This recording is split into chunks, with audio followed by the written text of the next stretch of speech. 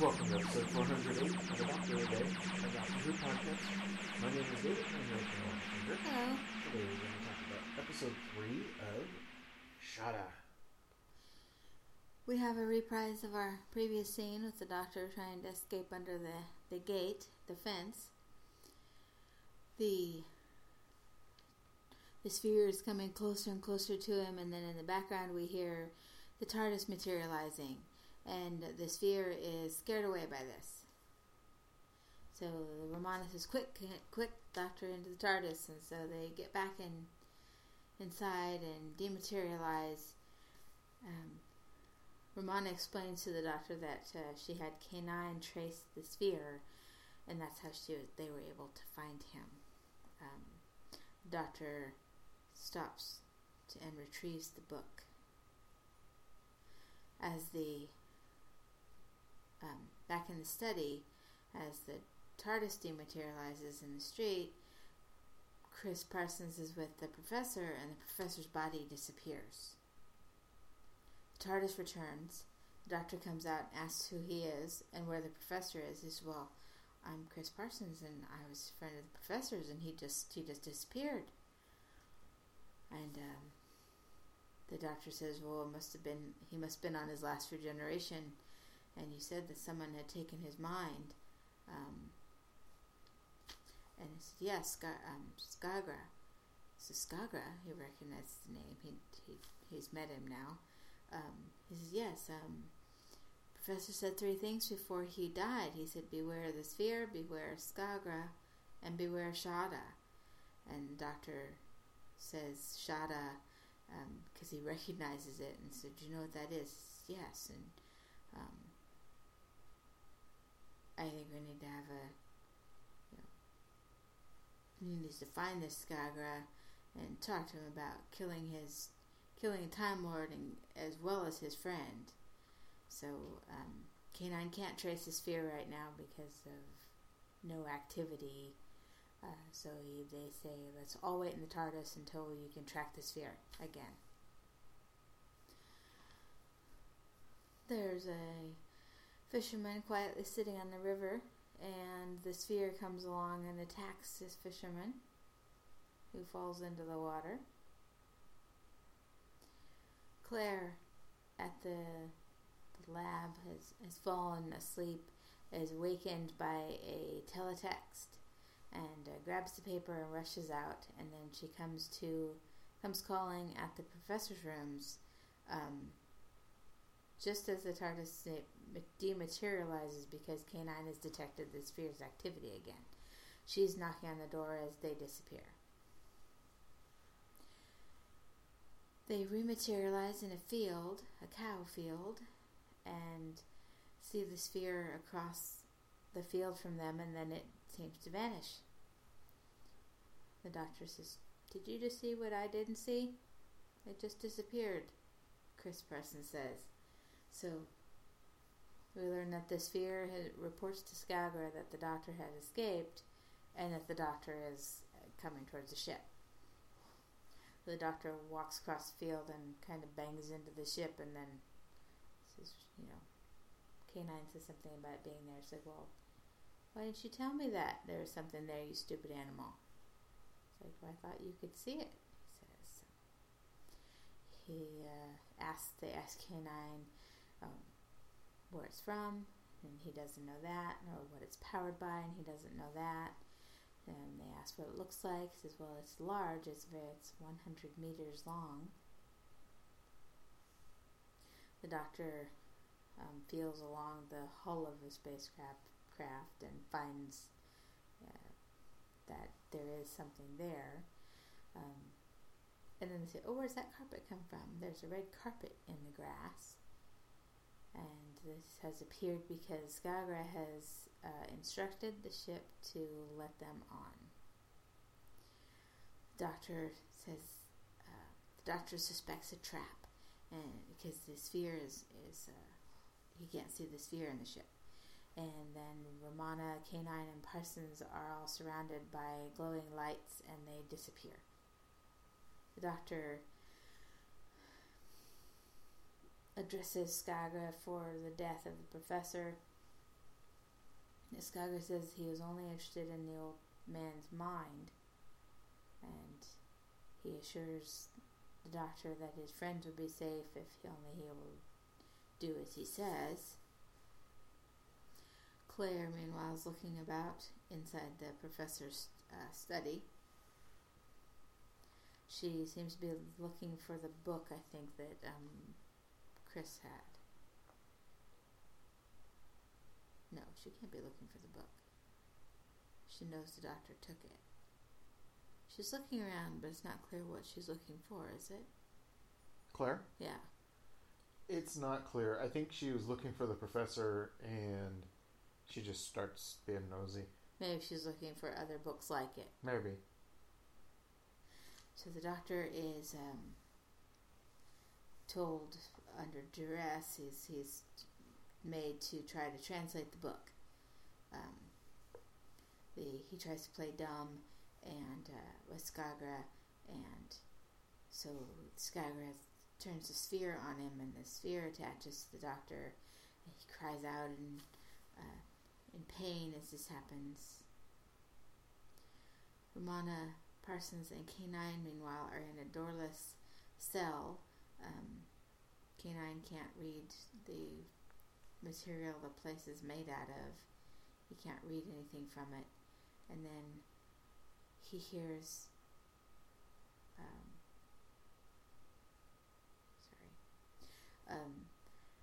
Romana is trying to examine it as well, and tries to ask him to run some other analysis, and it's insufficient data, and she's, blast it.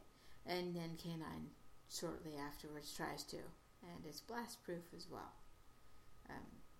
Then K9 hears voices, and he says, well, there's a new voice added, and it's the voices from the sphere, and he recognizes the doctor's voice in there. Claire has left the rooms and runs into Watkins and tries to find out where the professor is, when he might be back, because she needs to try to warn him that the book that he lent Parsons was a radioactive book, and it is absorbing energy and very dangerous. He tells her to wait in the professor's rooms. I don't remember what he was going to go off to do. K9 still can't get any readings of the sphere or of anything. And Romana says, I wish I could get out of here. And a light appears over her, and she does get out of there. Parsons tries it several times, and the wishing does not work for him. We then see Skagra walking Romana out of the ship, and the sphere follows them. Parsons again tries to wish his way out, and it's like, well, why did it work for her? Romana and Skagra go to the TARDIS. She says, I hope you don't think I'm going to open that for you. He says, no, I have the doctor's key. So he opens the door, and they go inside and dematerialize. Claire, meanwhile, is back in the study looking for other books. Looking around the study, she finds a key on the mantelpiece and goes and sees a cabinet with an old-fashioned looking lock. So she tries it, it opens, and there's some strange machinery and insulation and wires. And then as she touches something in there, a panel above this desk-type cabinet slides open, and there are other switches and dials and buttons. And she touches one of them, and they light up. And then she touches another switch, and the curtains or the panel flies across the window. Then the panel kind of bursts and sparks, and the room shimmies, kind of shakes, and she falls with the motion. Watkins comes knocking later, and as he opens the door, there's no room there. There's like blue screen swirliness. The doctor comes to within the ship, and Skagra is gone, and with the sphere, the ship actually wonders why the doctor is not dead, and he says, he played dumb so that the sphere only copied his mind and didn't draw so heavily on it, and so it didn't kill him. So the Doctor tries to trick the ship that he's really dead, so that his companions will be freed, and then the ship just thinks and then turns off the oxygen. So the Doctor is struggling for air, and as he's falling unconscious, he hears the ship say, "Well, dead men don't need oxygen." And we end.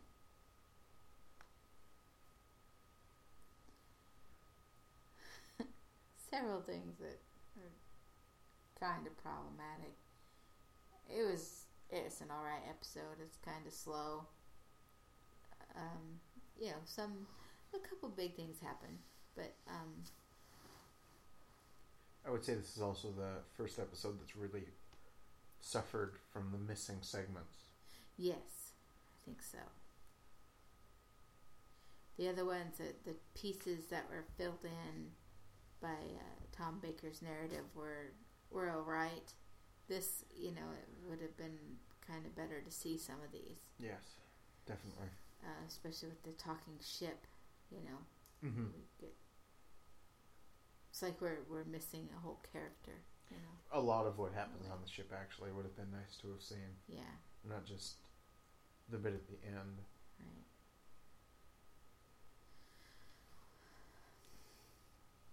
So the Doctor's in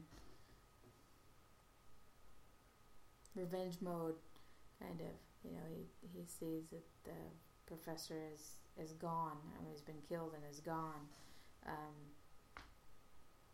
And so he has that in his, arsenal to use against Skagra when he meets him again. Mm-hmm. There was one bit of humor when they see the sphere disappear. He says, "Did you just see what I didn't see?" It was kind of a cute turn of words, but not so great was when Romana just says in anger, "Oh, blast it." There's a huge delay between when she does this and when K9 actually uses his blaster. You actually see her slowly ducking and getting down on the floor in preparation for him blasting, which is what she did not mean for him to do. And then it takes forever to bounce. Yeah. And then he says, "Oh, it's blast proof," and he says something he apologizes to Romana. It's like, it's quite alright, or something. Like she expected him to do it, but not really expected him to do it, but wasn't surprised that he did it. And it's like, it just took so long. It's like it should have been a quick reaction. She says blast it, and he just does it. Not that they have to prepare for it. Right. And, get down on the ground because he's going to blast when that wasn't her intention. That was just really bad. And then almost worse, they try to come back to it. Yes. And do it again. Yes. Because Parsons says the same. And blast and says, "Oh, no, never, not, don't, no K9. Good dog."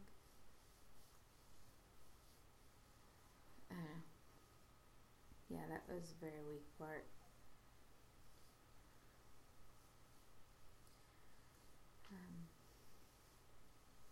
But yeah, the ship that they can instruct and seems to be able to speak on its own and all is a very interesting character that we don't get to see.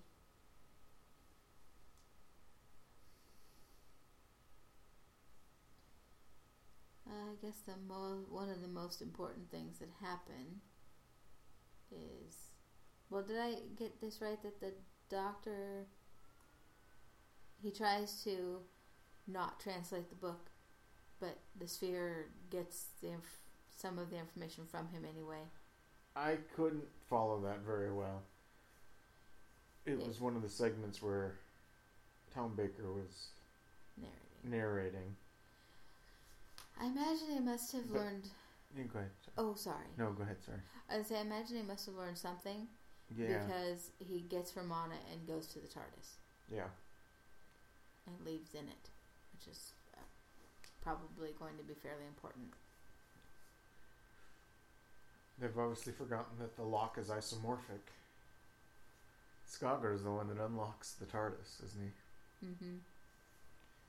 I thought only the Doctor and Romana could do that.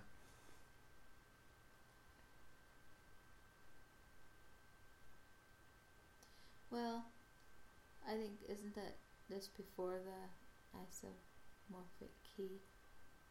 I thought they did that with Leela and with Sarah Jane.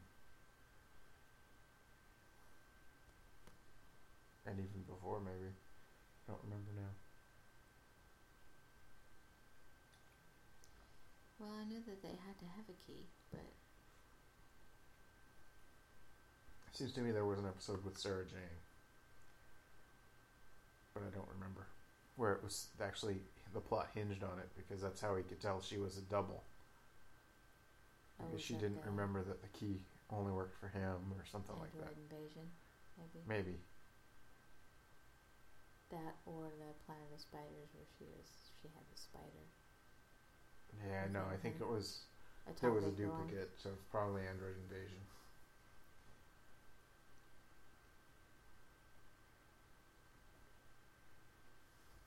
Yeah, so there is that. Yes, there's, I guess, several continuity problems like that. The delay and the blast it thing, and then being able to use the key. The other important thing that happens, which is actually where I thought the ending might come, is that, as you mentioned, the study was awfully big for a study. And there's a control panel and machinery hidden behind the walls, and now the room is just gone. So, what we suspected was that the study was the professor's TARDIS. I recognized old dot matrix printer parts in one of the control panels too. Of course you did. Yeah. They had 4 parallel ports where you'd plug in from your computer to the printer. It's the printer end of the printer connector. Somebody obviously ripped them out of a bunch of old printers. And by old, I mean broken, since they weren't that old probably at this point. Oh, no, probably not. 1980? 79? 79 or 80, yeah. No, Late 79 is when they were filming. Yeah, it's like November. Those were not obsolete technology back then. No. They are now. Matter of fact, my first printer had that same port on it, I believe. An old Epson. I had an old Epson too, but more actually, I think it still had the same port. Oh, probably, but it was an ancient inkjet. Yeah. So you still use the same port. Yeah. But anyway. That's kind of fun though, that you recognize the parts. Yeah, when she flips that panel over, 4 parallel ports just staring at me. It's hard for me to miss. Parts. Yep. So what do you have? I don't have a whole lot. I don't either. Like you said, it was mediocre. Yeah. A mediocre episode. One interesting thing they talked about is that there was the one outdoor filmed scene with K9. Mm-hmm. And they actually did the voice dubbing when they released this in 92. Oh. Because they had not done any of the voice work for the filmed stuff back at the time. Oh. So they actually had David Brierley come in and record his part. Oh, really? For that filmed scene. So they could put it in. And also the scene that we hate where he blasts in the chamber. Yeah. That was added later. The CGI work for the blast was done later. think it looks slightly off from the other work, but it's not bad. No. And I could be totally wrong. And then more about K9, I do remember seeing in the notes about that section as well, as when they had the red carpet up to the ship and the ramp, that they had to, the ramp was too steep for K9, so they had to pull him. It was like flat ground was too steep for K9. Yeah. It's no news that I don't know how they thought his motor was going to be able to push him up any type of incline. Yeah. In fact, they're just hopeful, I guess. A lot of time in this episode is spent with K9 moving when we can't see him move. Because he can't make it over whatever they're walking on. Right. Grass, carpet, a leaf, whatever. Yeah.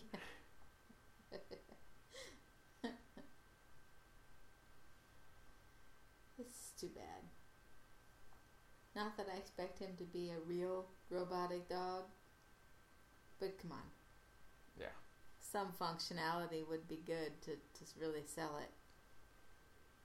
And there's not a whole lot.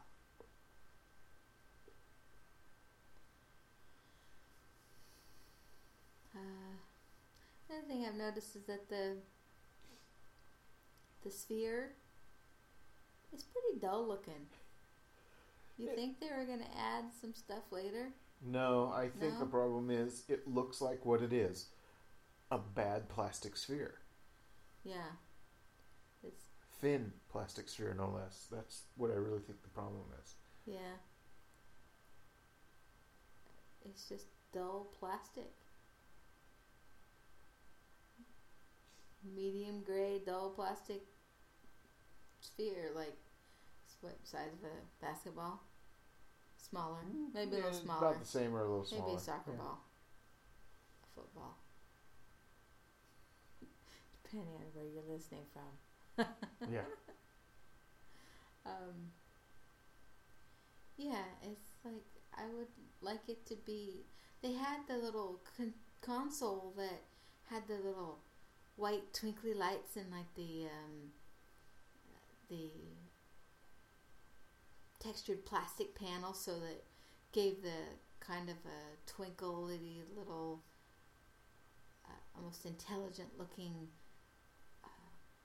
flash to it that we had with Mentalis in Armageddon Factor. Mm-hmm. In the console, they were all sitting around in a think tank. Then they have this dull gray sphere on top of it. It's like it should be glowing, should have a light inside or something, should have some iridescent to it, I would think. Even spray it with chrome spray or something, I don't know. I guess that might make it look too much like a disco ball. But I don't know. It needed some kind of finish to it. Yeah.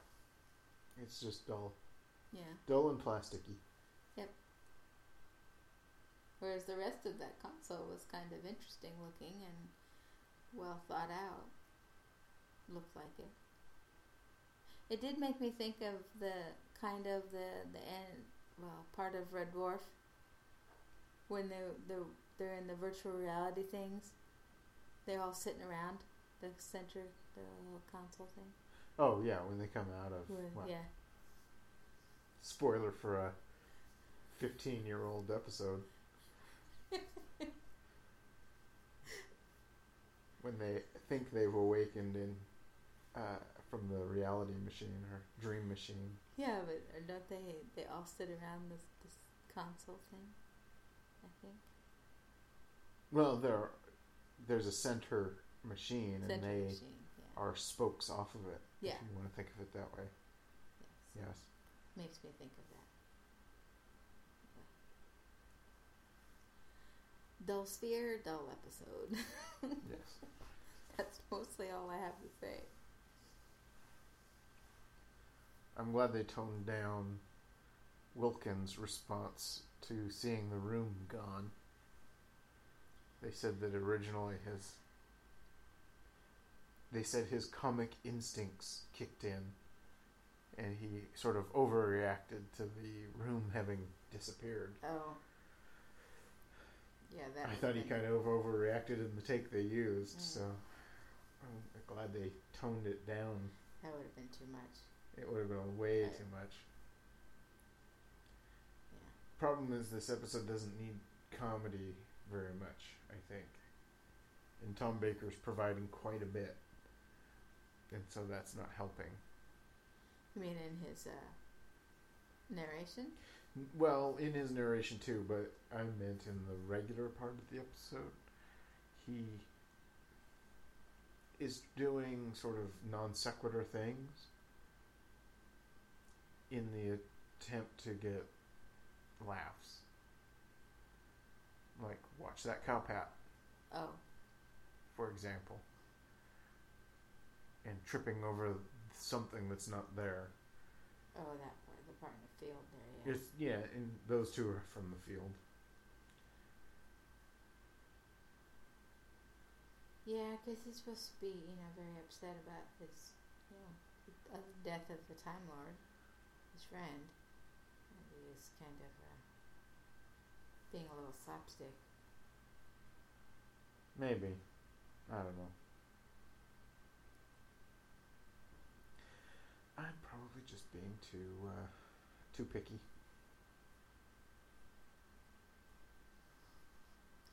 I don't know. I keep thinking there's more to do with Watkins. But maybe I'm just not remembering it. Or maybe it just feels like there should be because of the way he's playing it. Yeah, it seems like It seems like he knows more than he's letting on, for one thing. Yeah. And maybe he does. Yeah, maybe so. So, our ending? Sure. Or do you have anything else? No, I don't have anything else. Okay, so we hear of the ending this again. That the doctor tried to trick the sphere. First he tries to trick Skygra, and then gets attached to the sphere, and then he tries to trick the sphere into thinking he's not as bright as he really is, so that his mind won't be completely taken. And then he tries to trick this ship so that he can get out and his friends can get out, and the ship turns off the oxygen. And so he's dying. He's past, losing consciousness, I guess. So, hard to tell since we don't see it. I imagine if he's losing consciousness, we're probably not seeing the googly eyes, the wide eyes of terror, Right. That's probably a good thing. It should be. We're not particularly frightened. Although it does look fairly dim, though, because the TARDIS is gone, and Romana with it. K9 is apparently still on the ship. Well, and Romana has been abducted. Yes, Romana's been taken by force from Skygra's ship with Skygra to the TARDIS, and we don't know where they've gone. So it's not that, Romana can easily come to his rescue this time. Right. As she did at the beginning. So it looks kind of bleak, but I'm sure that there is a way out of it. Oh, yes. I'm sure there will be. There just aren't that many questions of, how this might happen that come to mind to make it very interesting. I don't think. Yeah.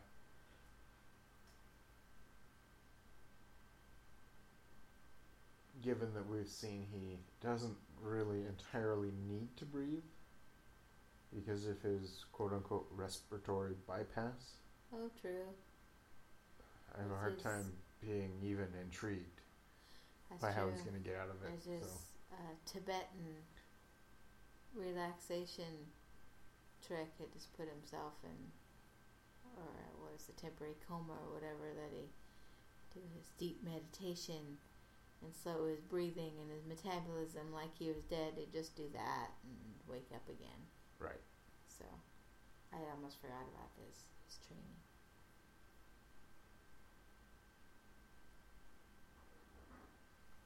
Anything else?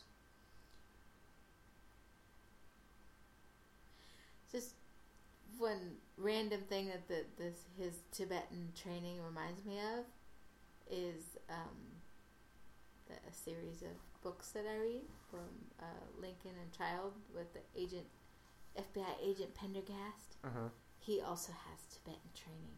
Oh. So he can do the memory palace stuff and slow his breathing and, work his way through a case by doing this.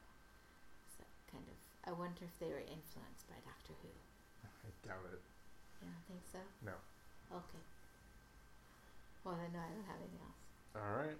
Well, join us tomorrow when we talk about part 4 of Shada. So join us then, and thank you for listening.